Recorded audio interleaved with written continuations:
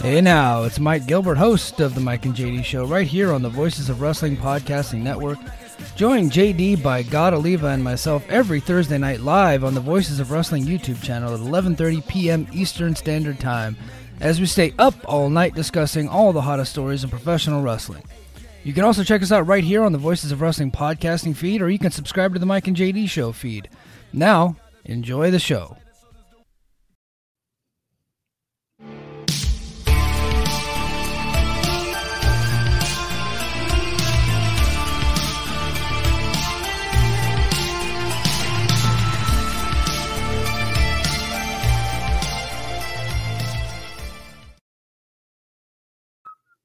Hey now, it's the Mike and JD Show, and I'm your host, Mike Gilbert, and I'm joined as always by JD by God Oliva. How you doing, JD? I love that theme song. I do. I love it. I mean, there's not a better podcast intro theme song in the game. I think we're the winners right now. Absolutely. I think so. Champions. Hey, I want to address something really quick. So it's brought up by our friend Brad in the Fight Game Discord, where I got the gimmick JD by God Oliva. I got that. I stole that from Don Callis. We explained it to him in the Discord, but I thought just in case anybody else was wondering, Hey Now comes from Howard Stern, which is he stole that from the Larry Sanders Show, and I have since stolen it from Howard Stern. And then the JD by God Oliva is because that's how Don Callis used to introduce Kenny Omega when he was on Impact as Kenny by God Omega. So I just took it from him. We're thieves. Oh, I mean, yeah, you got it. Like, being original is great, but if you could just steal something and make it your own, that's even better. It's much easier. Overrated. Originality is overrated. Yeah. Truly is. Yeah. But our style seems to be working, man. I want to give a big shout out to the Mike and JD Show faithful. I really appreciate you guys taking the time to listen to us and let us entertain you every week. So for the month of May, we had one of our episodes was the most downloaded episode for the entire month of May on Fight Game Media, and we're real proud of that. Also, we had 3 episodes in the top 10, and then just over the weekend, we had 2 videos on the Fight Game Media YouTube for Memorial Day weekend that were actually the top 2 videos. So one being one of the ones that we posted last week, and then my Steve Macklin video that I did over the weekend. So real proud of that. Thank you guys for supporting the show. Always, when you see the Mike and JD Show pop up in your Fight Game Media podcast feed, make sure you hit that download button. Give us a 5-star review. That'd be nice. And then go to our YouTube. Make sure you hit the like button and share it with your friends, man. We really appreciate it. Fumi Saito is our rival at this point. Right, that's who we're battling with every week for love and attention and the adoration of fans across this great land is frickin' Fumi Saito. By the way, I think we're the only show to occupy 3 spots in the top 10. We had 3 spots in the top 10, but I believe we're the only show in the network to have that many shows on the top 10 period. So, we're tooting our own horn here, and I think we've earned it, quite frankly. Well, I want to toot the audience, man. Wait, yes. I'm going to toot the audience. That sounds a little weird, but I want to praise the audience, man, because we took a big chance, leaving Brace for Impact behind, and it's turned out to be a really good thing. Since we switched over from Brace for Impact to the Mike and JD Show, our numbers, and I'll only speak for ourselves, have gone up and up and up, and the overall numbers for the network have gone up and up and up. And we're getting ready to gear up for a big June, and we are the debut episode in June. Let's make sure, let's get this thing popping. We're going to continue to try to have more guests on. I think we got something in the works for hopefully next week. I don't want to spoil it, so I'm not going to say anything, but it's just JD and I tonight. We've got lots of stuff to talk about. JD, you posted your newest article. It's been a while since you've written about wrestling, but you did a really cool story about not the first screw job in wrestling. Not the first screw job. The first televised screw job. Yes, the first televised screw job, which just so happened to happen in Chicago. Chief Don Eagle, why don't you go ahead and give us a little bit about that and tell us how they can read it? Well, first, I am not writing for a publication anymore. I'm a big believer in self-publishing. All my books are self-published. All of my future books will be self-published. I'm a do-it-yourself guy, but I firmly believe in that. So I decided I'm going to launch my own Substack. So Substack is a nice little platform that allows writers to reach out and talk to an audience and basically provide their work and share their work with their audience. And I'm on the free platform right now. So if you wouldn't mind, go ahead and hitting that subscribe button for me too, I would appreciate that. And I will include the link in the show notes. Thanks, Mike. And so long story short, I'm writing another book. I'm gonna stick my nose into the world of nonfiction for the first time.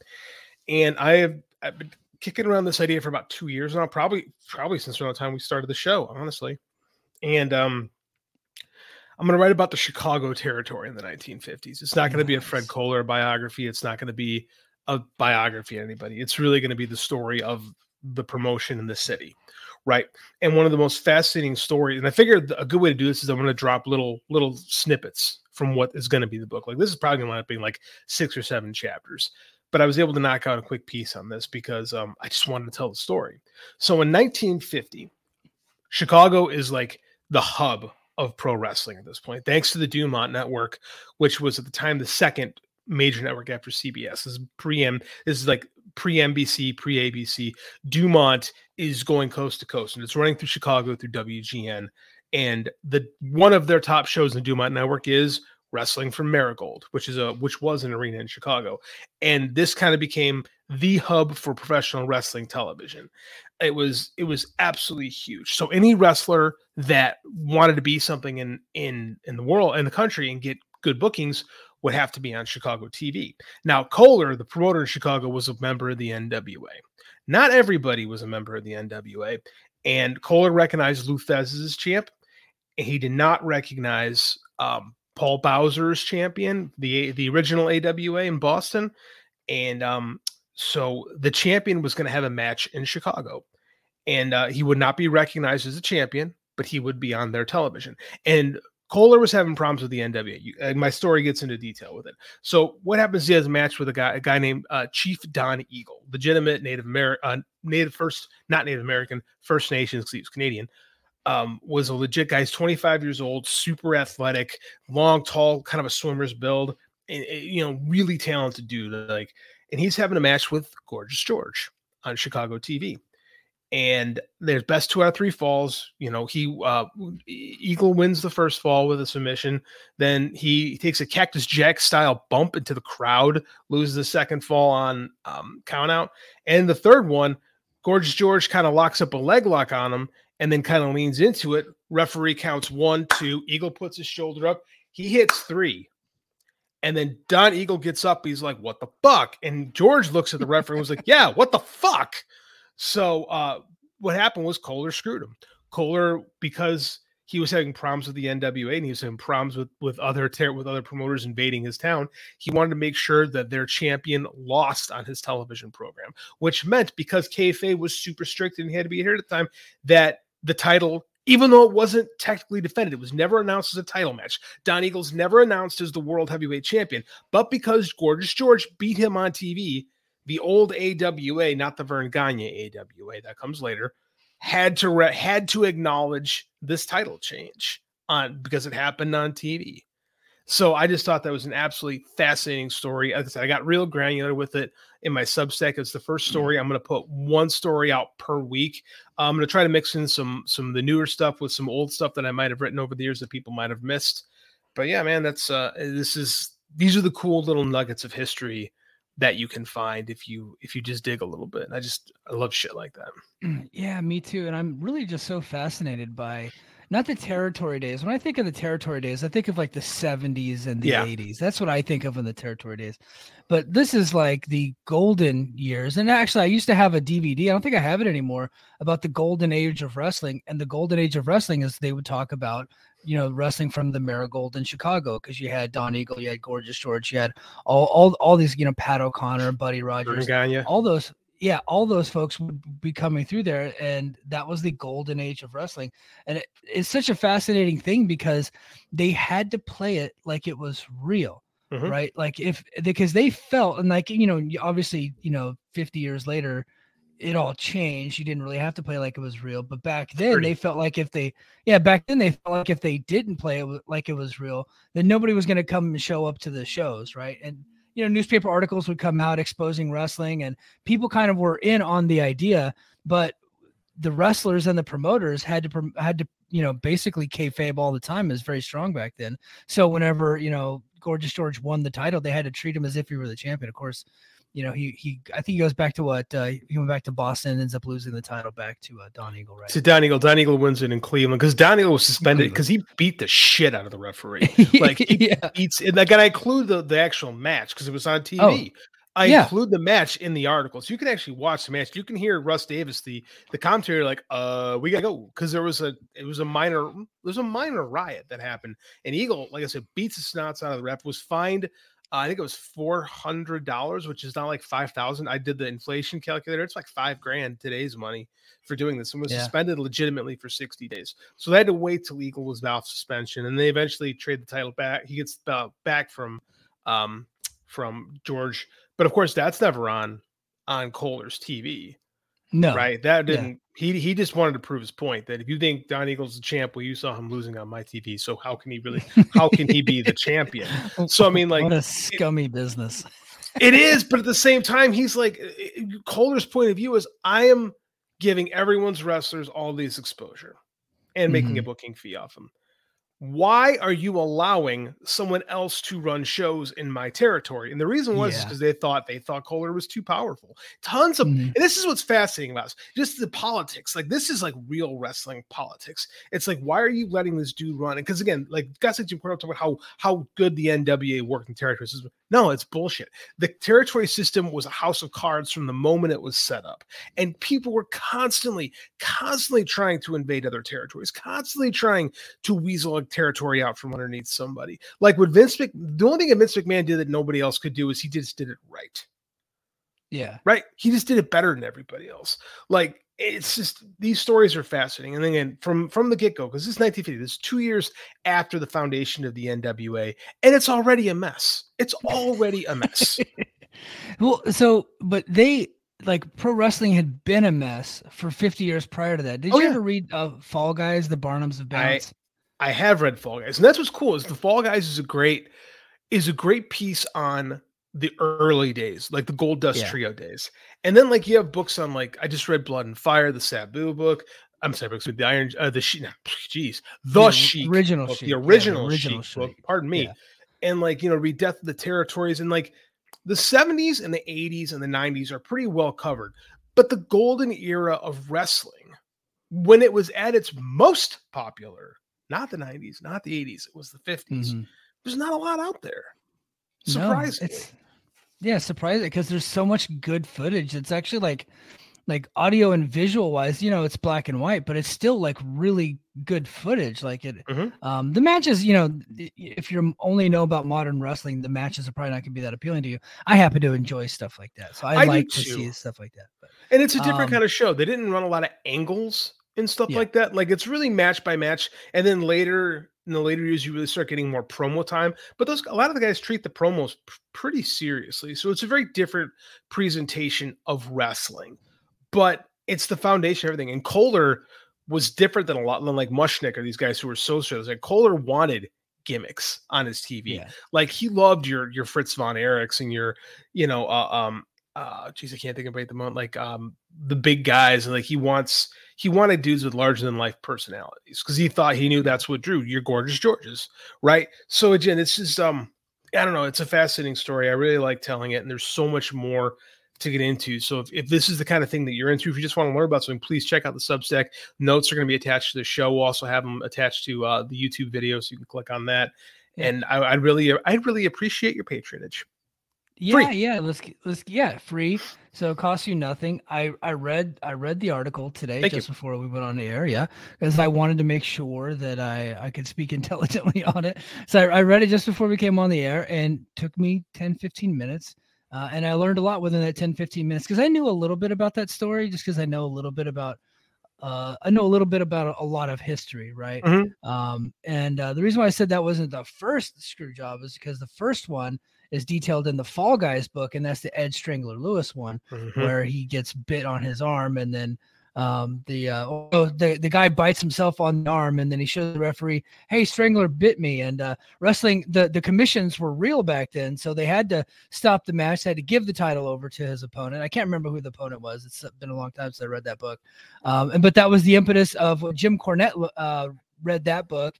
And that was his idea for the Montreal screw job with Bret Hart and Shawn Michaels. The whole thing is just fascinating. Dick Shikat. Dick Shikat. Yeah. I couldn't remember. Yeah. So all that stuff. I read the Gorgeous George book. I recommend everybody go out there and read those things. The history of wrestling is quite fascinating. It's a scummy business, and I love it. I love it so much. So great. This is why I don't shed tears over people getting mad about CM Punk throwing a chair. Yeah. I don't care about it. Oh. Yeah. But hey, so one of the things that kind of came out of pro wrestling this weekend, and it was kind of like there was a conversation happening on Twitter and on a couple of different Discords, and I thought it'd just be interesting for us to talk about is I watched Double or Nothing. I liked Double or Nothing, but I did feel like Double or Nothing was probably the most WWE style pay-per-view that they have done. That was just my opinion watching it. I mean, they had like 3 or 4 ref bumps. They had, tons of gimmicks out there. I'm just not used. I'm not used to seeing AEW do that. And I don't know. It's been kind of a criticism that's been lobbied on them, whether it's valid or not. Is AEW becoming more sports entertainment? And is that a good thing or a bad thing? I think it's very, very overblown. I think people are starting to. I think this promotion looks a little bit more WWE like than it did a few years ago, mainly because there's a lot more people from WWE have jumped over. I would like to remind you that the very first match in this company's existence featured a battle royal where we had one guy with no legs and Jimmy Havoc stapled a cigarette to Joey Janela's forehead. Mm-hmm. And this is part of what we have here. I would actually argue that All Out 2020 MJF's first match against Jon Moxley was just as, if not more, WWE-esque, because that's also where we got the super over dramatic breakup of Omega and Cameron Page. I believe that was that Revolution. I can't remember, but it was that first. It was No, they broke with a breakup where they lost the belts. Oh, the breakup. Okay, I'm getting FTR mixed up. Time. Yeah. But that's early days of the pandemic, and we kind of forget about those things. But this promotion's always been very WWE-like. Now, I think this particular show was more overbooked. There were more gimmick matches and stuff like that. But that's not that's not WWE. That's just wrestling. Like, sometimes wrestling gets overbooked. That's more TNA than anything. I was about to say, with the constant ref bumps, don't get me wrong, I still liked the TNA title match with Jeff Jarrett and Jay Lethal challenging that was FTR. Great. That was very much a TNA title match, 100%. Right? With Karen Jarrett hitting Aubrey and Aubrey doing her melodramatic fall onto the ground. And I loved the whole thing. I loved everything about it. But no, I think you're right. I think if anything, some of the production stuff that they might be doing because they brought over one of Kevin Dunn's disciples might be leaning over to it, but they're still not doing this zoomy camera cut nonsense that they had done before. But I think that's the reason is because a lot of the type of screwy finish type of stuff that they did at Double or Nothing. Yeah, and there weren't a lot of screwy finishes. Like, we got a pretty we got an MJF cheating to win. Yeah. I mean, there was some heat, and how many matches did we see then? Pretty much just the Jarrett match, right? Like the Anarchy in the arena was that's just chaos, and that's been part of this company from the get-go. The Jarrett thing. But the Jarrett match had the ref bump with Aubrey. You had didn't you had a ref bump in the Jericho Cole match? I believe you had one in there. I could be wrong. That was a bad match. And that was that was not good. And then of course Anarchy, the referee was bleeding in that one, but you kind of expect that. So I think that's what people are talking about is like his AEW leaning more into the WWE stuff. But I think that your argument would be that they might be leaning more into TNA. I think they would be. Let me think about it. I think they're feeling more like TNA than they do WWE because I think people are freaking out because this is what people don't want to say is the production AEW looks a lot better since Rob Manser or since his name Rob? I forget. Mansory came over from WWE. Yeah. It looks better. I would say like I would say the audio has not improved. The audio has not improved. No, There's times when I'm watching that show, especially in the beginning, I can't hear a damn thing that Excalibur is saying because the mix is just awful, you know? I don't know. I don't know why they keep that part of the game out yet. That's something I don't get. But production wise, the production's a lot cleaner. They've upgraded. They're spending a lot more money. Which when something looks cleaner, we say, "Oh, that looks like WWE," which just means you can see it. Yeah. You know? Look, one thing that I think people need to realize is that not everything WWE does is bad. They are the Death Star. They're the evil empire. I get it. But they do have some good ideas.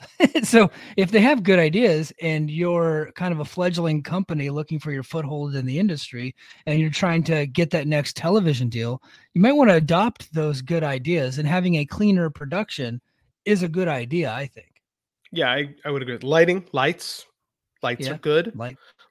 It's, I don't know. It is. They've upgraded their camera. They've upgraded a lot of graphics package stuff. Like, it just looks better. It doesn't look like WWE. We're not doing augmented reality stuff. Like, they're not doing the snap zooms, like you said.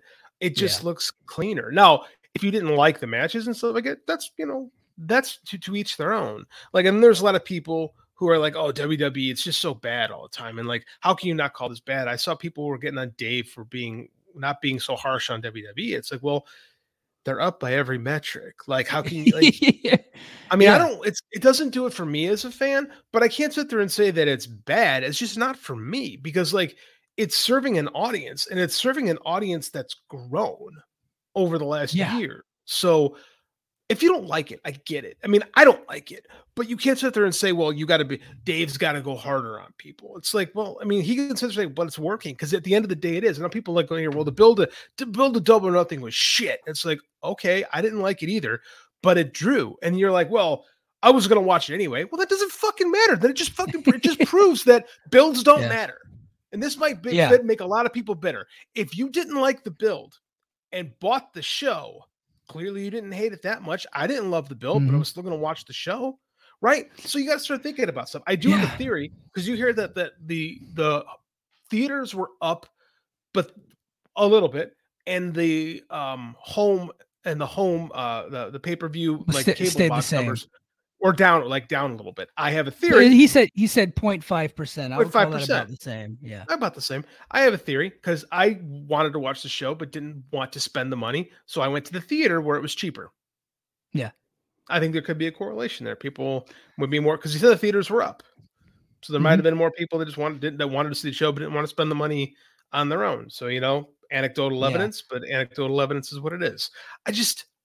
I think we have to understand that, like, just because something didn't hit us the way we like, it doesn't necessarily mean it's a failure. It doesn't also mean that, it's going to work every time. If you can get away with the bad build here and there, but then if it continues, you're going to decline. But I mean, like, clearly it wasn't so bad that it turned off the paying customer. The only match that I felt like had a bad build was the Four Pillars match. I knew that match was going to be really good. I just didn't care about it. Right. And I watched it, and I was like, and I knew that going into it, it was going to be very good. And speaking of TNA, it really just reminded me of like an old X Division match. If they actually gave them some time and treated them with a little bit of dignity, right? Treated them as if they were big stars, which TNA didn't really do a lot of times with their X Division. That's what it felt like to me. They hit every fucking move in the book, which that's AEW. You're going to get that. And I really enjoyed the match, but the story, I just didn't care about. I kind of liked that they just moved on from it. They didn't really extend it off on Dynamite. They did some recap stuff, but they're not really sticking with that Four Pillar story. Those guys have already kind of moved on to other stuff, which I appreciate, because I was not into it. I think everyone's on that same page. That it just didn't click the way we wanted to. We got a good match out of it. We built for the future. I love the finish with Max beating Darby one more time with the headlock. Right? Yeah. Man, my kid was pissed off. Ooh, heat. He looked at me and goes, Dad, I'm going to go to AEW someday and I'm going to beat MJF for the title. And I'm like, you don't want MJF to hold that thing for another 20 years, my man. That's going to be awful. So, but I mean, it's, he got heat with my kid. Like, it's, that was a very TNA match, but it was like this is what TNA could have been if they'd have let things play out. When I say it was a TNA match, I'm saying that in a good way. And I know that anytime anybody brings up TNA, it's always a negative fashion because TNA failed ultimately, and TNA had a lot of bad stuff, but they had a lot of good stuff too. And I think just like we were talking about, WWE doesn't always do everything bad. You can adopt those good things. I think Tony Khan has adopted some of the good things that TNA did and kind of into his vision behind it, and have done some of that stuff with AEW. And he's got Jeff Jarrett right there with him, and he's got Christopher Daniels, who was in TNA. So they got this on the creative team. So they got a lot of people that have those connections. So it makes sense. One thing I wanted to just address really quick is this notion that you can't criticize AEW.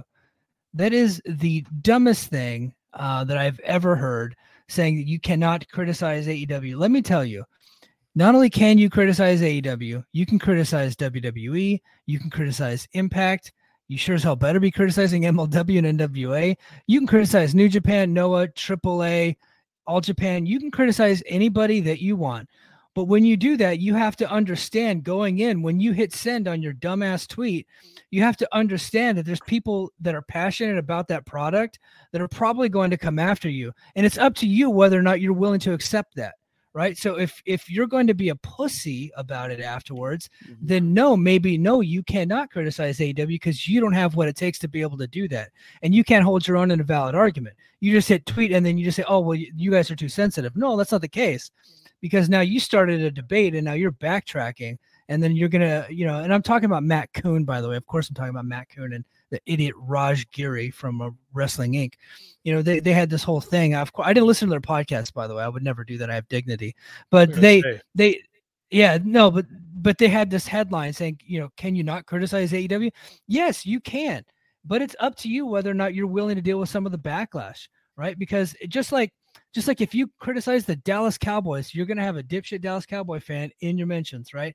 It's just the way that it is. You say anything political, you're going to have somebody on the opposite side getting into your mentions. You have to know that going in when you hit send. If you can't take that, then no, you cannot. You need to just keep your mouth shut. On the flip side of that, you have to understand who's doing the critiques. Like, I think if Dave does critiques, you should listen to him because the man's been around and you might not agree with everything he has to say. And that's the thing about a critique. A critique isn't set in stone. It is an opinion, and your opinion can be, I just don't like it. And that's fine, but that's not a critique. That's, I don't like this. Like, you have to, if you critique something, you have to talk about what works and what didn't. And what didn't work isn't, I don't like that, or that is stupid, or that's not the way it's done. You have to say why this doesn't work. And again, you can take that criticism and go, that's bullshit. I think I hear the Fightful podcast. I think they're all garbage, so I don't listen to them anymore. Right? I think there's so many bad faith critics on there. Like, people who are convinced that Chris Jericho should go away. And it's like, really? The man gets quarter-hour bumps. The man freaking moves merchandise, and people sing his song every time he comes in the building. Why would you get rid of it? Because you can't separate your personal feelings from a criticism, right? Yep. And that is not what people who are in our position are supposed to do. We hosted an Impact podcast for over 2 years, and I was hard on Impact a lot of those times, right? And I think none of it was because, I just don't like this and this. Like, I backed up I feel like I backed up what I had to say. And there are people who didn't like what I had to say a lot of the time, to be quite frank with you. But I don't care. Yeah, well, and there are bad faith actors out there that are saying things just to rile people up online. Matt Coon. Matt Coon being one of them, and that guy, Alfred guy. I think Raj Giri is one of those guys too. I think he gets a little liquored up and he just tries to gaslight people into getting into arguments with them, and then he starts deleting all of his tweets. Right. So you got bad faith actors, and then you got other guys who are just like nitpicky people, and by nature, some of them work for this podcast network, right? And they said it, not me. I love John LaRocca, I love Paul Fontaine, I love Jeff Hawkins. Those are my friends, but when you watch it in depth, you're naturally going to nitpick it. Guess what? I did the same thing with Impact for 2 years. I nitpicked the hell out of it because I'm watching it so in depth. When you have a podcast, you tend to do that. And so people take those guys as if they are being bad faith. and actually they're nitpicking it because it's kind of just in their nature to do that, because they have podcasts where they got to talk about this stuff.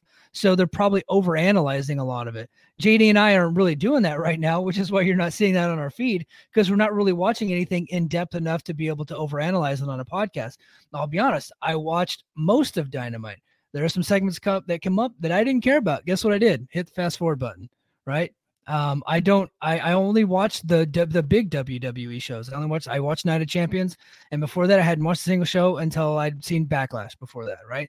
So I'm not analyzing in depth their stuff. So you're not going to hear me nitpicking the product a little bit.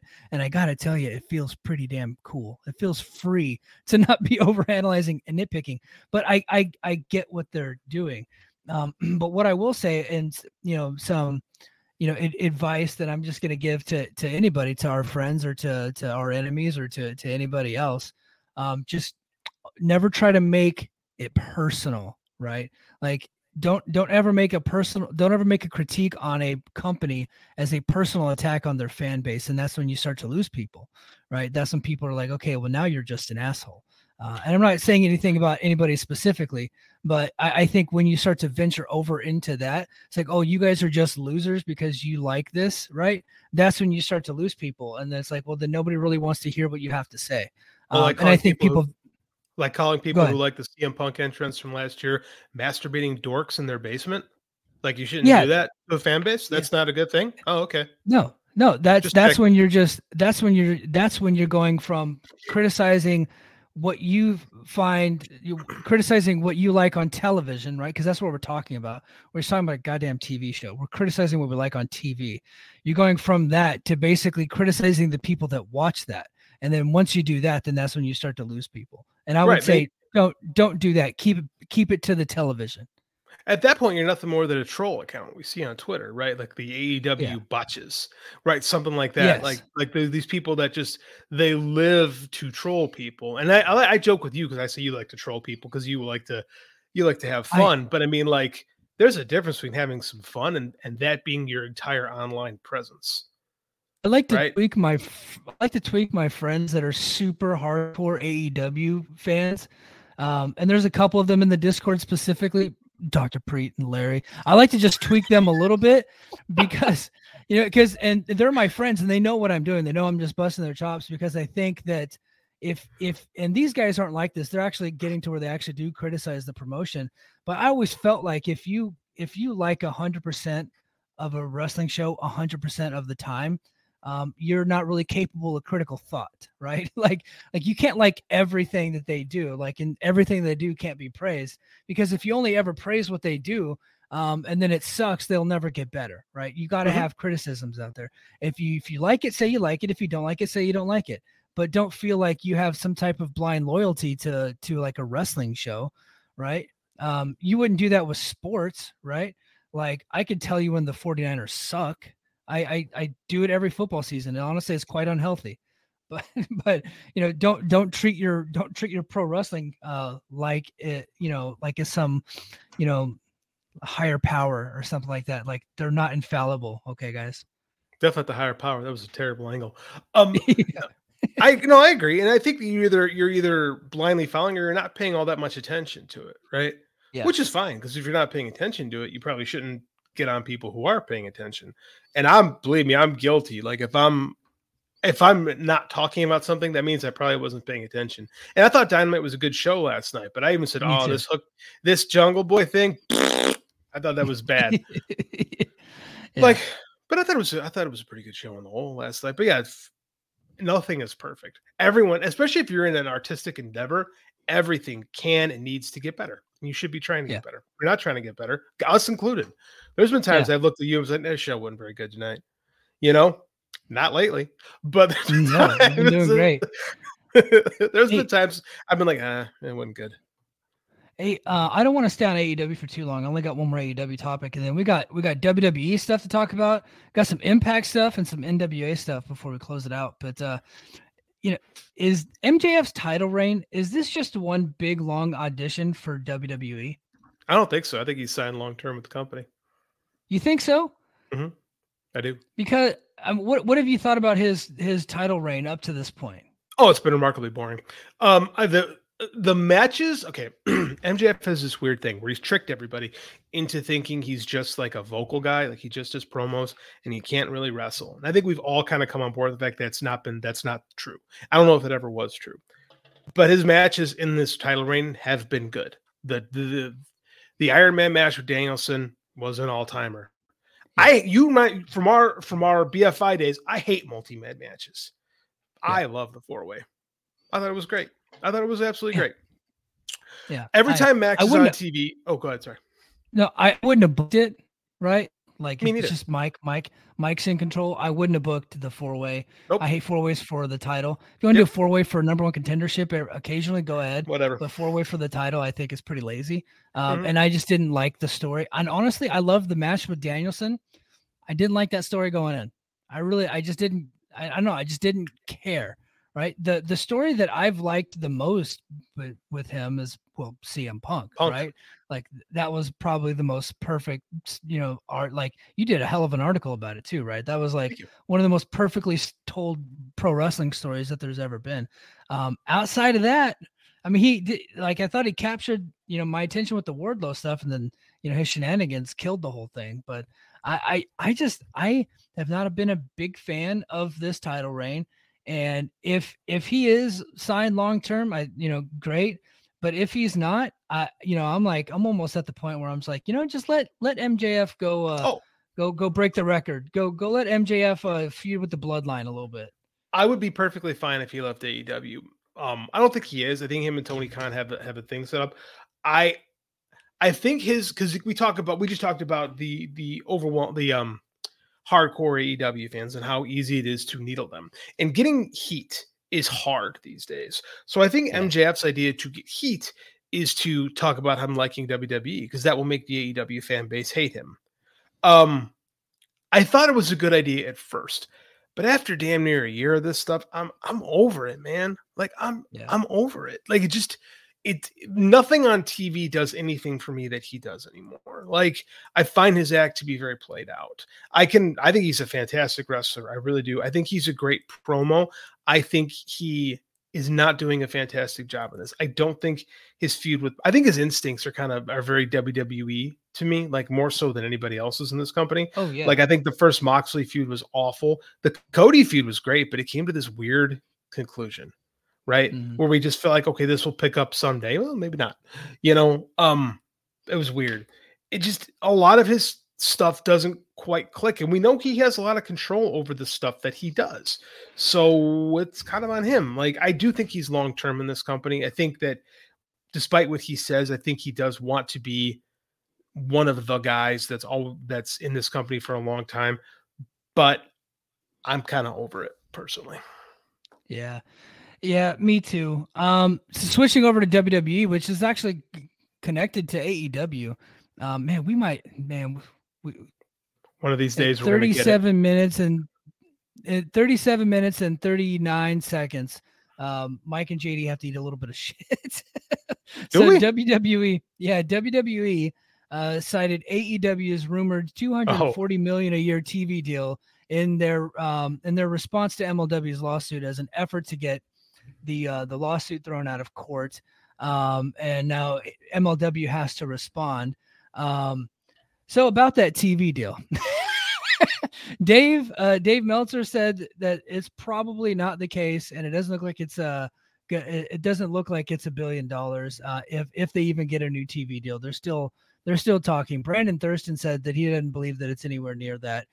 They might be working off that old deal, and then they got their 1-year extension, and then they'll probably be negotiating at the end of that 1 year. Man, we did a whole video, and we were pretty all in, pun intended, on AEW getting this $1 billion TV deal, and it wasn't anything that we were just making up. Like, it was out there. Wade Keller did a whole article about it, right? He didn't say that he was Dave did it. Everybody was doing it. And we had a friend that was telling us, like, yeah, man, this is it. This is a done deal. And the friend wasn't Ryan Frederick. It's not Ryan Frederick. Ryan Frederick. Stop picking on Ryan. Yeah, Ryan gets this unnecessary abuse. He's hearing the same stuff we all are. He just got the balls to say, "Hey, this is what I heard." You and I just sit there and cower and shrug our shoulders, like Yeah, we're not scoops guys. We're not journalists. We don't know how to do that, so we just don't.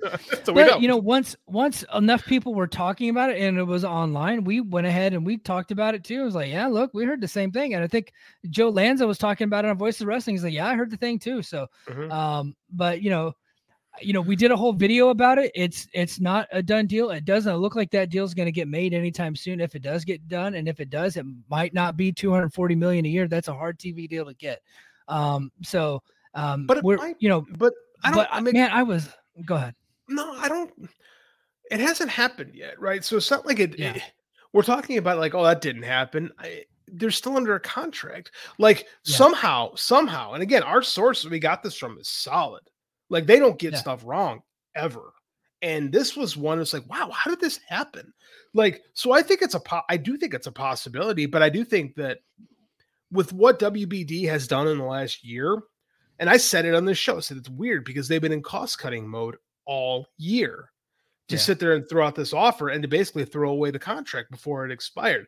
I said that's weird, but I bought into it too. So I do think they're going to pick up the option year because why wouldn't you? Why wouldn't they pick up the option year? They're going to pay more, but why wouldn't they? Well, because each year it escalates, and I think they're paying more per hour than they did the year before, and I think that's what they're paying for Collision. Now, we're just speculating, so don't go reporting that two buttheads, Mike and JD, were saying this is what this is. No, we just listen to the podcast, and we just try to interpret what they're saying. But I will say, man, I was a firm believer that this deal was going down, and that 2 weeks ago when Collision was getting announced, we were getting that new TV deal, and it just never happened. And I've been waiting to even address it on this show because I was like, maybe it'll just come true. Well, Brandon Thurston and Dave Meltzer saying it ain't happening anytime soon. I'm like, okay, well, I guess we might as well address it this week. The funny thing is that WWE put it in their lawsuit as if it were fact. Now get this. So this whole thing started because Ryan was talking about it on a message board. Voices of Wrestling had picked it up. Other sites like us and others, Dave and Wade and all these other guys, pick it up. And then Cultaholic, I believe they're a UK. I don't know if they're UK based. I shouldn't say that. They're just an aggregate website. They don't really have stories. They're just one of those websites that like they aggregate a story and they just put a really nice graphic together with the headline on it. And then they link it to their story, which is a copy and paste from another website. That's what they do. And more power to them. If you can make money doing that, go for it. So they screenshotted the Cultaholic website, which was an aggregate story of what they heard on Wade Keller's podcast or they read from Wade Keller's site. And they used that as a fact that, that AEW had a $240 million a year TV deal on the table. And that's why they're not a monopoly. So therefore MLW is bullshit. Now they might be right about the MLW is bullshit part, but one would think that MLW has good enough lawyers to be able to call bullshit on that article, right? No. No. Is MLW just getting grifted here by these lawyers? They're like, yeah, we'll take your money, court, no problem.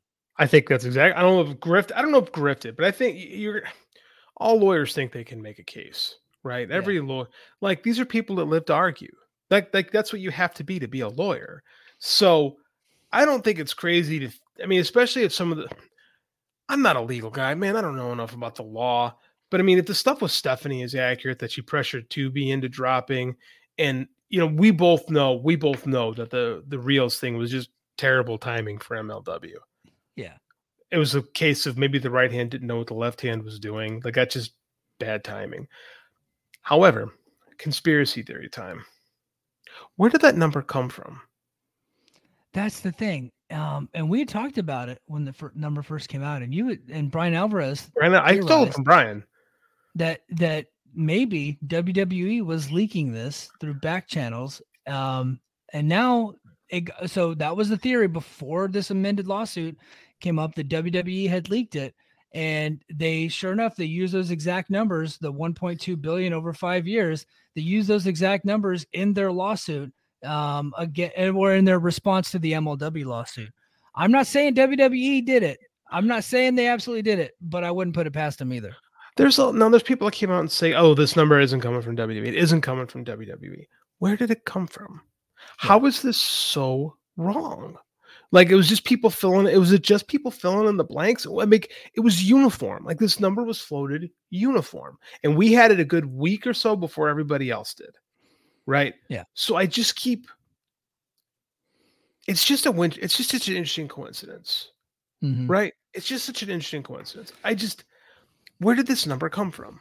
And I don't know the answer to that. I don't think any one of us knows. I mean, like, and I don't even want to ask our guy because I'm not expecting him to outsource us, Yeah. But where did it come? I don't know. The whole thing is weird, and maybe it might just very well be they're going to wait till the end of this option year, and that's what the number is going to be. Good. Possible. I mean, that very well could be possible. But who knows? Sticking with the WWE topics. Man, Cody lost again over the weekend. Now, they gave him every out in the book, right? They gave him this is a Dusty Rhodes angle. They broke his arm before the match, therefore he should have never been allowed to wrestle. He goes in his match with Brock Lesnar, and the match was okay. Brock Lesnar beat him. And now it looks like Cody is challenging him to a dog collar match at the next Premium Live event. But, it's like he's their top baby face. Roman Reigns is the top baby face and the top heel. Sami Zayn is probably right up there. And then you got Cody, and I'm not going to deny that Cody is super over, but man, like, the whole thing is him going to, chase Roman for the title, and they already had him lose again. I'm just like, I just don't get it.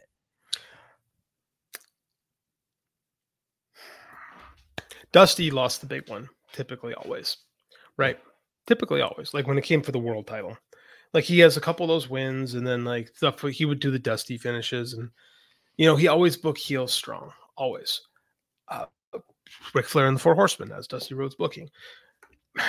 I don't get it. There's nothing that they're doing right now that doesn't tell me that it wouldn't have been better with Cody as the champion. At the same time, Cody's super over. Mm-hmm. Have you seen the house show numbers lately, though? Are they down? They're starting to slip. Okay. They're starting to slip. They're not, believe me, they're better than they were a year ago. But from where they were in the winter, and again, maybe that's seasonal. Maybe it's seasonal. Maybe it's nothing. That could be a bellwether, though, for what happens. I mean, ratings are better than they were last year. They're up in 18 to 49, big time. Slipping, they're up a little bit in the total demo, but up a good amount, actually. I'm not sold. This is the move. I don't know if you can keep the Cody Roman thing hot enough, especially because the chinks in Roman's armor have already started to slip with the Usos. Yeah. And I know that we were talking with Muse. Muse thought for sure that they were going to go Cody in SummerSlam. I don't see it right now. No, not especially after he lost to Brock. I mean, maybe they could go Cody and Seth at SummerSlam because Seth has the bronze title. He's got the bronze medal right now. The WWE World Heavyweight Championship that has the lineage from 2002 to 2012 that was created because Roman Reigns can't be beat, which is pretty funny to me. I think it's SummerSlam, and and this is caveat. This is coming from a guy that just watches the PLEs, and I listen to podcasts and I read the Observer newsletter. So take this for what you will. Huge grain of salt. Huge grain of salt. I think at SummerSlam it's going to be Roman and Solo Sikoa versus the Usos, and that's going to be the main event.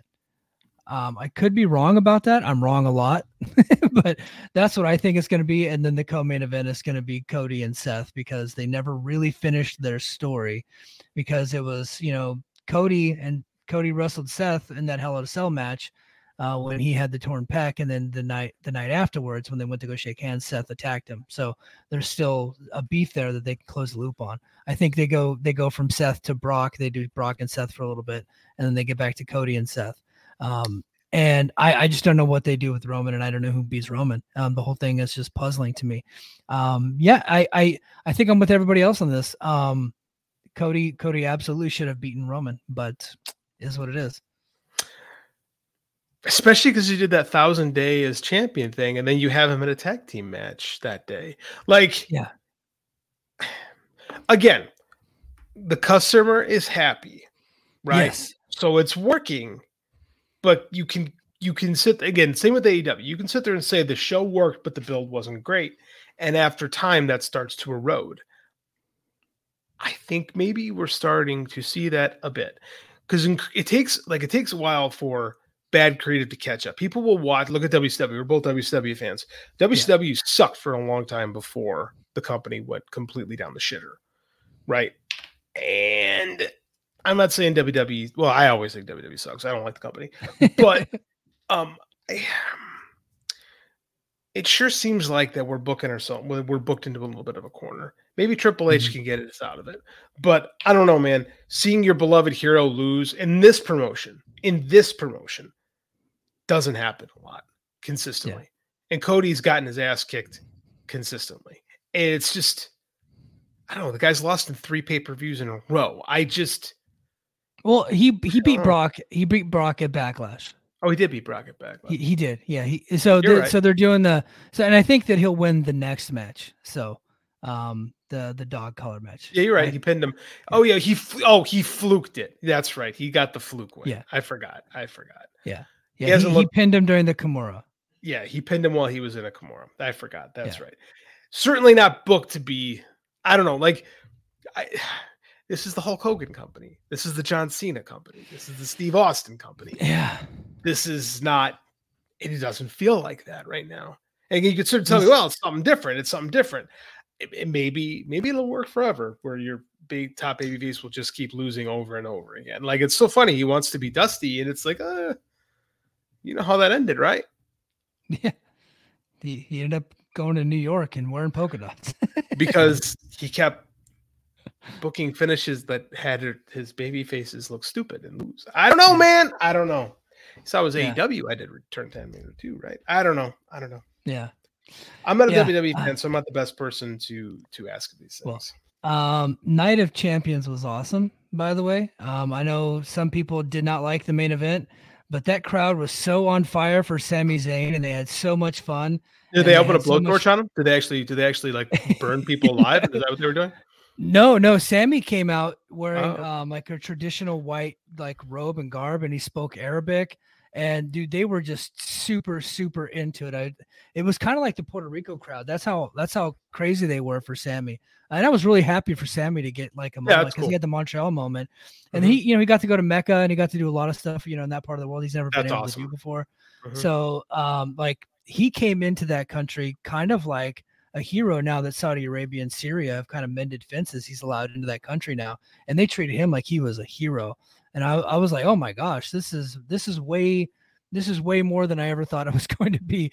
So I thought they did a really good job with that main event, and I had a lot of fun watching it. But again, I treat WWE like I treat big boxing matches. Like, I'm not watching everything, and I only watch the most important stuff, the top stuff, and that's kind of what I did. I watched that match and a few others, and because I only watched what I thought was going to be good, I ended up really enjoying it.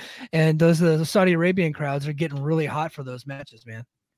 Yeah, it was a great moment for Sammy. I mean, like, he's probably one of the highest profile Muslim athletes in the world. It's definitely in the world of wrestling.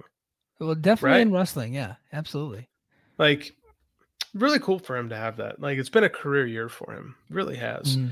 Like, it's awesome to see too, because like for a long time he was like inarguably probably the best independent professional wrestler in the world, and he's always been over here, but he never really kind of got to that next level, and he really has, and he just did it on his personality. It's really cool. Yeah. It's a really cool story, and that's the best thing that WWE has done. I don't think anybody would ever argue that for a minute, right? Yeah, like Roman Reigns really made him a star. Like a star. We use the term star a lot in wrestling, right? But Sami Zayn is a star because of his association. He's going to be an enduring star too. Yeah. He's going to be one of the guys that's around for the next 20 years, a guy who might not be around, and someone that's probably the opposite of good. Bray Wyatt might be returning soon. there are several leakers. Apparently there's leakers from the WWE staff that are leaking on Reddit and Twitter, and they have some private Twitter accounts and stuff like that. So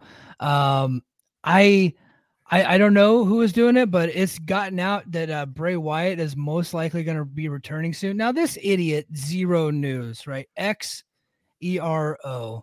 He just makes shit up. Okay, so let's just caveat that Zero News has zero sources and has had zero stories. Other than I think the cheese board guy, Alfred, has fed him a couple of ones because they like to troll Sean Ross Sapp. And I think that's funny, by the way. Like if they're feeding a troll account breaking news stories just so Sean Ross Sapp has to cite him, I think that's kind of hilarious. But be that as it may, he said, and again, he's saying that that Bray Wyatt and Cody might be the next program, and God help WWE if that's the case. I may never watch again.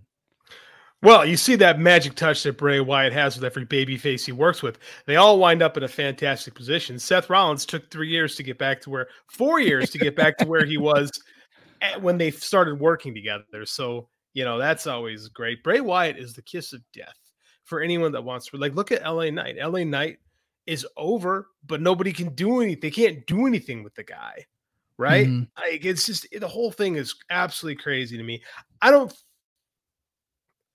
If Cody does work with Bray Wyatt, he just can't. Like, that cannot be a real story. It's so out of the blue, and it's so away from finishing the story thing. It can't be real. I reached out and I asked someone, Bray coming back? And his exact words to me were, who the hell knows? Yeah. So I kind of left it at that. It's just, this is a guy in the company. He's like, I don't even know anymore. So maybe he's coming back tomorrow. Maybe he's not. Maybe he's Bray Wyatt. And here's another question. Is Bray Wyatt better that way in like super small doses where he goes away for a while? What was in Memphis? They had Roughhouse Fargo. You've heard the stories about Roughhouse Fargo? Yeah, Roughhouse Fargo. Where he was the crazy Fargo brother from the mental institution that when Jackie Fargo needed a tag team partner, or Jackie and Don Fargo, they needed a tag team partner, they would break Roughhouse out of the institution and he would come in once a year and it would always pop a territory. It always pop a rating. He could be your Roughhouse Fargo type of guy where he just comes in once or twice a year and has a match. Or I guess Undertaker might be a better example of that. Late 40s Undertaker, maybe he could do stuff like that. Difference was, and you may not agree with this, I always felt like 40-year-old Undertaker had some pretty good matches at WrestleMania once a year. They would always get, they would always get like, anywhere from 4 to 4.5 stars every single year. I just don't know that Bray's capable of that. If he is, he's like, he's just not doing it. And I know people like to cite the one good match that he had with Daniel Bryan as proof that he can have really good matches. I don't want to be the one to tell you this. That was Daniel Bryan. Bryan Danielson's one of the best that's ever done it. Of course he had a good match with Bryan Danielson. So I would just get that out of your head right now. But find me a time that Bryan Danielson has had a bad match, like a real bad match, where people are like, oof. Like Adam Cole and Chris Jericho are very good wrestlers. They had a bad match this past weekend. Yeah. Find me a time where you can say, Danielson just wasn't on that night. It's never happened. No, not in a long time anyway. Yeah. Impact news, Jordynne Grace, she is currently a free agent. She finished up her commitments with Impact. She was on the show tonight, actually. But they taped it over the weekend, but I think that she finished there at the tapings. That doesn't mean that she's not going to stick around. I don't think she's sticking around. I mean, she's got to be on that debut episode of Collision, right? Well, supposedly there's one more surprise left. And my brain initially went to Monet, but she's got a broken ankle or something like that. So she's hurt. So cannot be her. I think Jordynne Grace is time to move on from Impact, right? She's very good, and she's done it. She's been there 4 years, 5 years, something like that. 5. Yep. That's a long time to stay in Impact, right? Yeah. Like, just with this, I don't mean that's a bad thing. I mean, like, it's a small roster, and especially in the knockout side. how many times can we watch her and Deanna? You know, I think they've wrestled 4 or 5 times on pay-per-view and Jordan's never won, and the match that she just had, it was a very good match, but she lost the match and the stipulation was she can never challenge for the title again as long as Deanna's champion. So I think they kind of wrote her off with that, despite the fact that she was on the show tonight. I mean, she's finished up. No, she could always go back. I mean, I suppose she could re-sign with them, but I mean, like, I really feel like it's time for her to move on to something else. AEW makes sense because she's got so many other things she's interested in, the bodybuilding, and she does her own. I forget. I know it's not OnlyFans, but it's like she does like some type of online. I don't know, online community type of deal. She shows people her butthole, I think is what it is. Is that what? Is she one of those? I think, I don't know, but she does have an OnlyFans. I don't. Is it an OnlyFans? Okay, I wasn't sure. Well, I thought it was. I'll ask Lucha Doncic about that. I'm sure he would know. Yeah, he would know. Yeah, but I know she's got her own thing. She makes a lot of money on the side, and maybe she isn't interested in going the WWE route. She doesn't need the performance center, right? And they typically only bring in people who know what they're doing in the performance center to help everyone else get better, unless you're Dragon Lee. He seems to be the exception to the rule. I think her and AEW makes sense, right? Yeah. Well, and they were talking about the roster split between a Dynamite and Collision, and one of the things was like most women are going to go back and forth because they don't have a big enough female roster to warrant a split female roster. They just don't have enough to where you can have the TBS championship on Wednesday and the AEW women's championship on Saturday. They don't have enough women to go around. I mean, of course they could just get rid of the Ring of Honor women's division and just make that, one of those shows. But Tony is hell-bent on making that work for some reason. Yeah. But I think because they're looking at expanding the roster, especially on that side of it, Grace to AEW makes all the sense in the world. And you're right. She's wrestled everybody so many times in Impact. They need to freshen that division up. They need to freshen their roster up. They freshen it up every 6 months. She just happens to have been there for 5 years. So I think it's time to go find a new territory. And then you could always come back. Look who was on the show tonight. Nick Aldis was on the show tonight. That's true. Leave and you can always come back. Oh, Impact will always welcome you back with open arms. Even if they murder you on television or send you to prison, you always come back. You always come back. I think that there's enough interesting stuff for her in AEW. Like her and Jamie Hayter would be a really good match. Her and Tony Storm, really good match. Her and Britt Baker would be pretty good. She carried Britt Baker to a good match. I'm pretty sure of that. Oh yeah. Jordynne Grace is awesome, and she's different over there, right? Like they don't have any female bodybuilders over there. No, they don't. Everyone there kind of has a similar, but with the exception of Willow, has a similar build. And Jordan is different than everybody. She had a great promo, but she's got charisma, right? Well, and she's worked television for 5 years straight. That's right? true. You know what I mean? And she's done the backstage skits. She cuts promos. She does all the matches. She's done hardcore matches. She's been a tag team champion. She literally, you could plug and play her anywhere. She's been a headliner and she's been the first match. She's done everything in Impact. She's someone that shows up in AEW tomorrow, and she's a contender for their title. And the thing about the AEW fan base is they're all going to know who Jordynne. Mike's desk just collapsed upon us. She could show up tomorrow, and everyone's going to know who she is. So she could be a world title contender immediately. And quite frankly, I don't think there's enough people on that roster that could be that tomorrow. Like, because realistically, who without Jamie Hayter, who is a world title contender in AEW? Sheeta? Yeah, maybe. I mean, Baker? Yeah. Like, that's it. Like, real. And they got Willow is someone who they just haven't gotten behind yet. Maybe they will in time, but she's got this New Japan Strong thing that they're going to make work until, money comes back. I don't know who else is ready to be. It's not Jade. They would love it to be Jade, but it's not Jade. Like, no. Who else is there? It's not. They got Athena, but Athena's the Ring of Honor champion. They're not gonna cannibalize that. So, and that's working. Yeah. Like she's actually an interesting part of those shows in Ring of Honor. So who is and again, Jordynne would be a babyface. She's a good babyface too. Like and The only reason I would have poo-pooed this 6 months ago was it seemed like Jonathan Gresham had a very unharmonious split with AEW. But he gave an interview probably about 2 months ago where he pretty much owned up to everything that went wrong in that relationship as being his fault, which I thought was very interesting at the time. Yeah. Where, again, he's in therapy. He's being very introspective. Like, I thought that was really cool to read. Like, him to go, you know what? I was taking things too seriously. I was too high strung. My bad. That seems to be like a nice thing to say if you're looking for your wife to get a nice 6-figure paycheck. Yeah. And that's very nice of Gresham to do. It's very nice to eat shit so that way your wife can have a job. Like, it's very important thing to do. We're all married. We would all do the exact same thing given 100%. 100%. Eat that shit sandwich with a smile to get my wife a 6-figure contract. Not a problem. Fightful Select reported today that Moose is about to hit free agency again with Impact. Moose is a guy they just keep re-signing on these 2-year deals. I get the feeling that he's going to get another 2-year deal. I don't think the AEW audience would accept him because of his DV arrest. Now, to be clear, the charges were dropped and he was never convicted of anything, but he did have an arrest. That's a difference, right?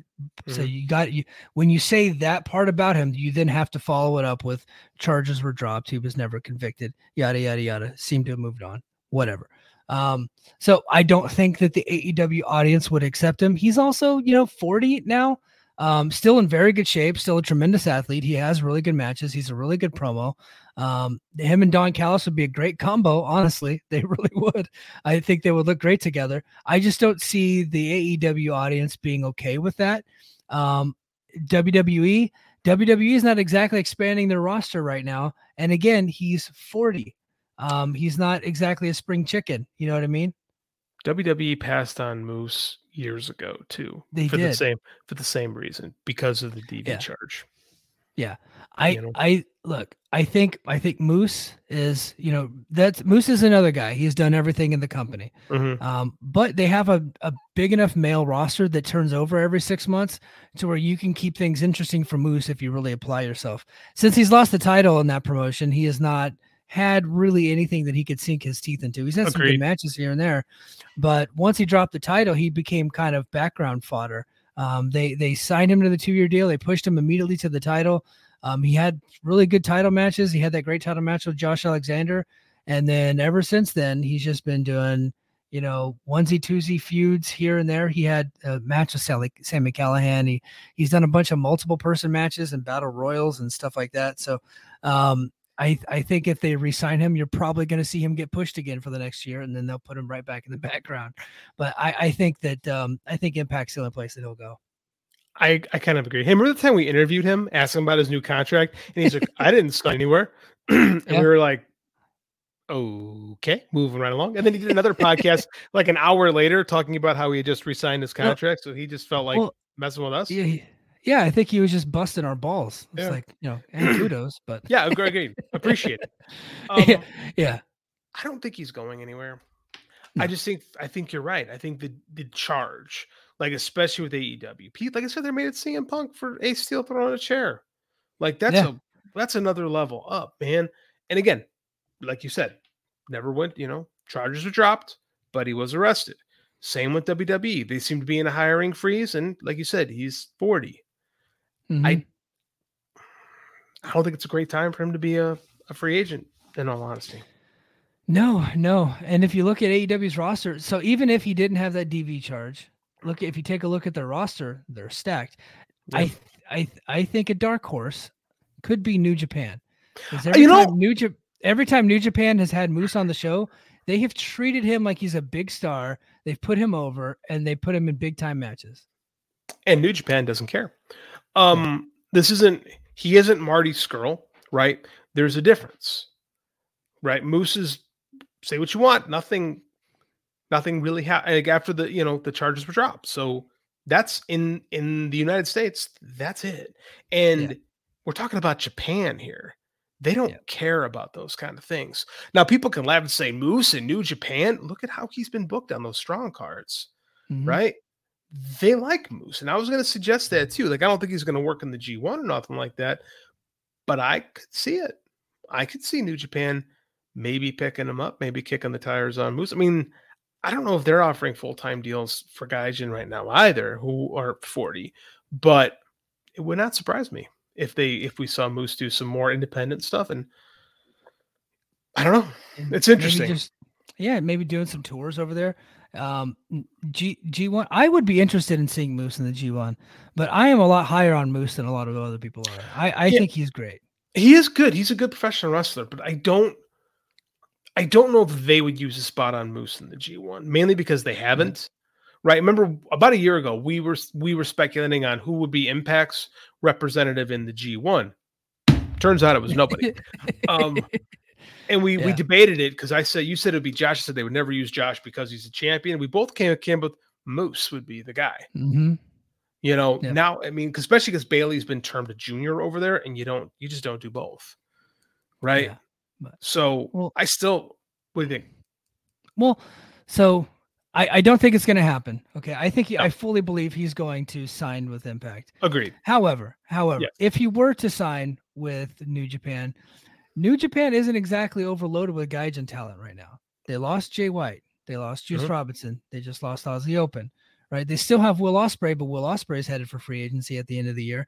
And I have a good suspicion that Will Ospreay is probably going to go to AEW. He just said he's gonna re-sign with New Japan. Are you telling me a professional wrestler could be lying? JD, I think what just happened when he said that is that his bank account went a little bit higher as soon as he said that, because now it's a negotiation tactic. And look, Pac has been with AEW since day one. Pac has not moved to the States.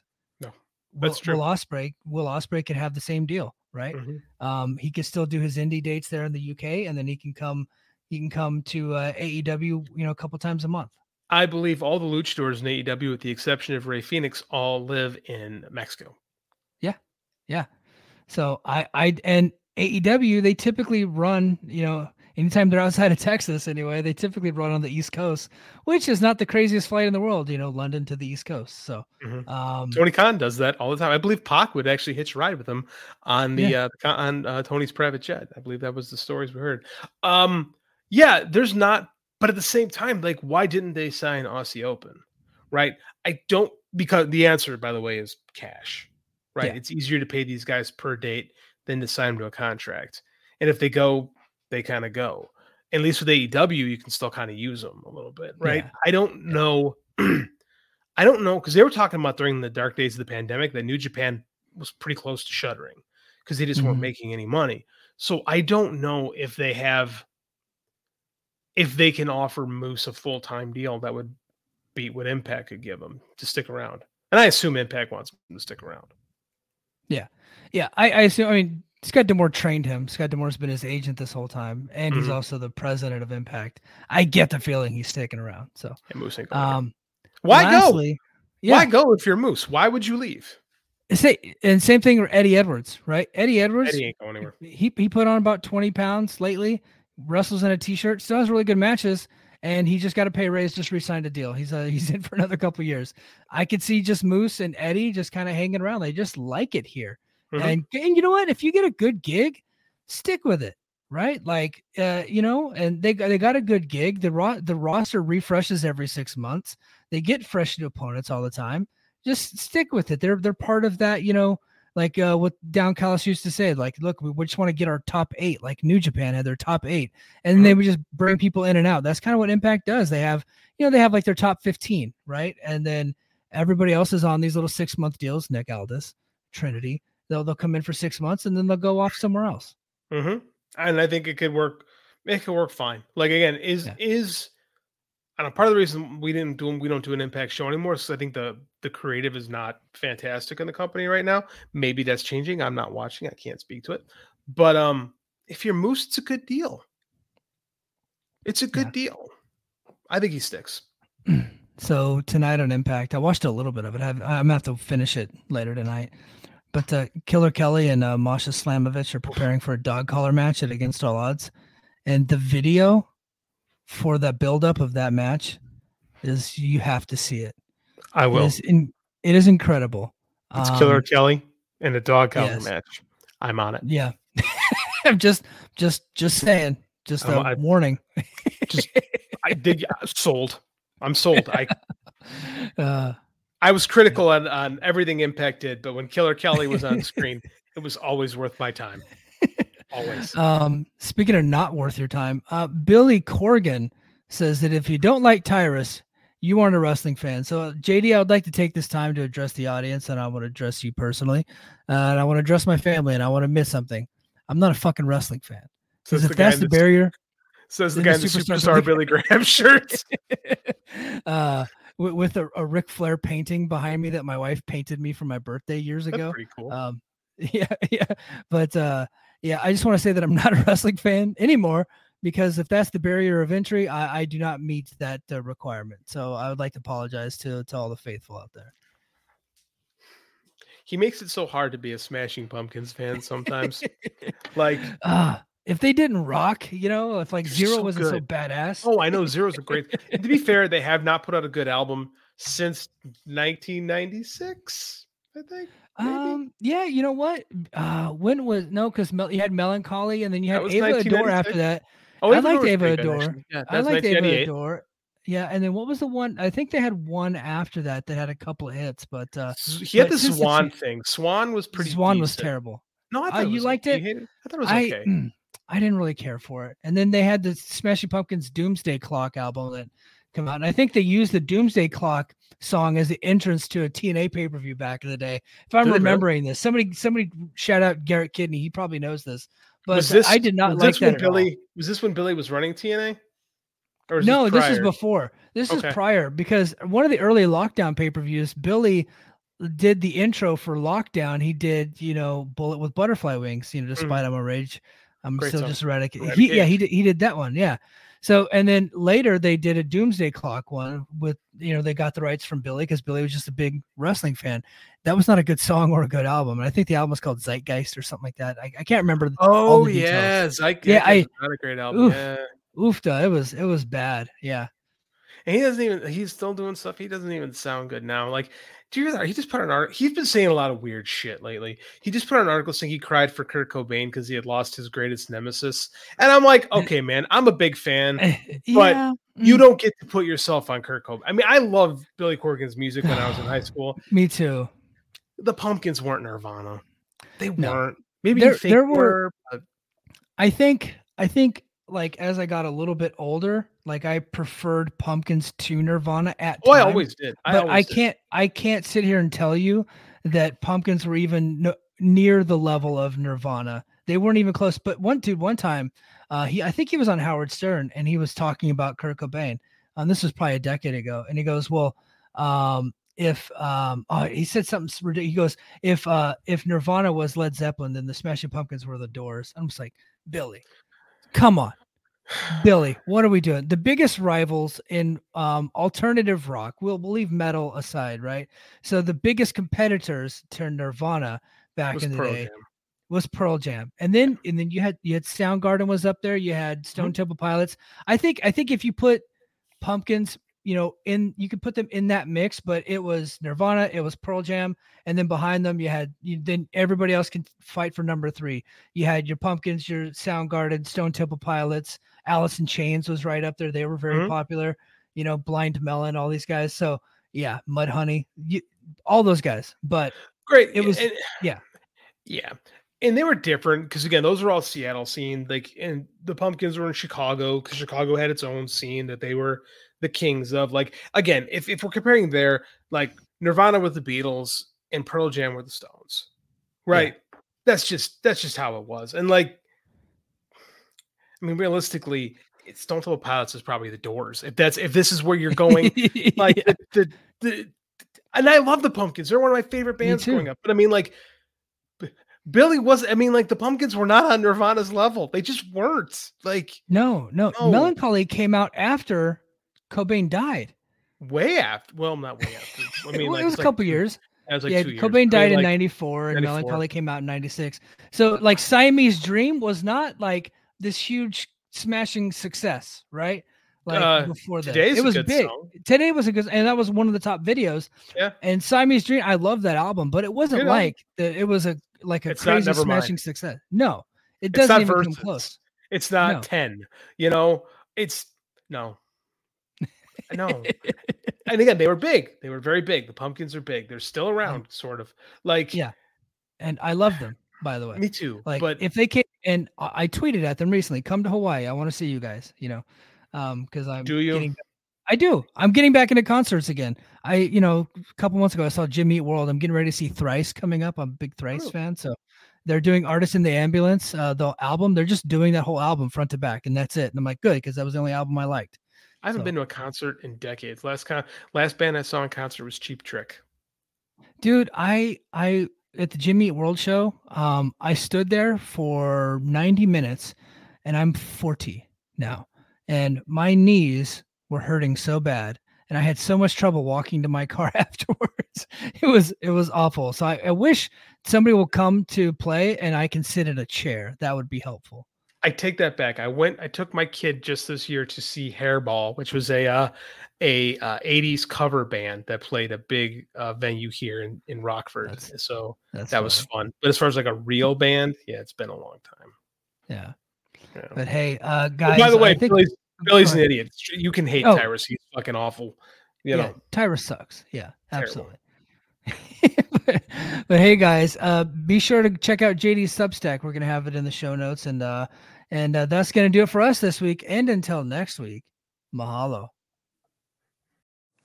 Hey everybody, my name is Jesse Collins, and I want to tell you all about my show, the Gentleman's Wrestling Podcast, here on the Voices of Wrestling Podcast Network. On the Gentleman's Wrestling Podcast, we do a thorough analysis on the biggest issues and trends within the pro wrestling industry. We talk a lot about pro wrestling media, we talk a lot about fan culture and wrestling's place within general pop culture, and we talk about the broader influences that are shaping the way we discuss and analyze the pro wrestling industry. We've had some of the brightest minds in the pro wrestling intelligentsia on the show, including WrestleNomics host Brandon Thurston, both Rich Craich and Joe Lanza from the Flagship Wrestling Podcast, Trevor Dame from the Through the Years podcast, and a whole lot more. This isn't a show for hot takes. It's not a show recapping the latest episode of television. This is a show focusing on the biggest topics in pro wrestling and doing a deep dive on the real stories behind the surface level analysis you might find elsewhere. The Gentleman's Wrestling Podcast is available wherever you get your podcasts, and we'd really appreciate it if you gave us a try. Thanks.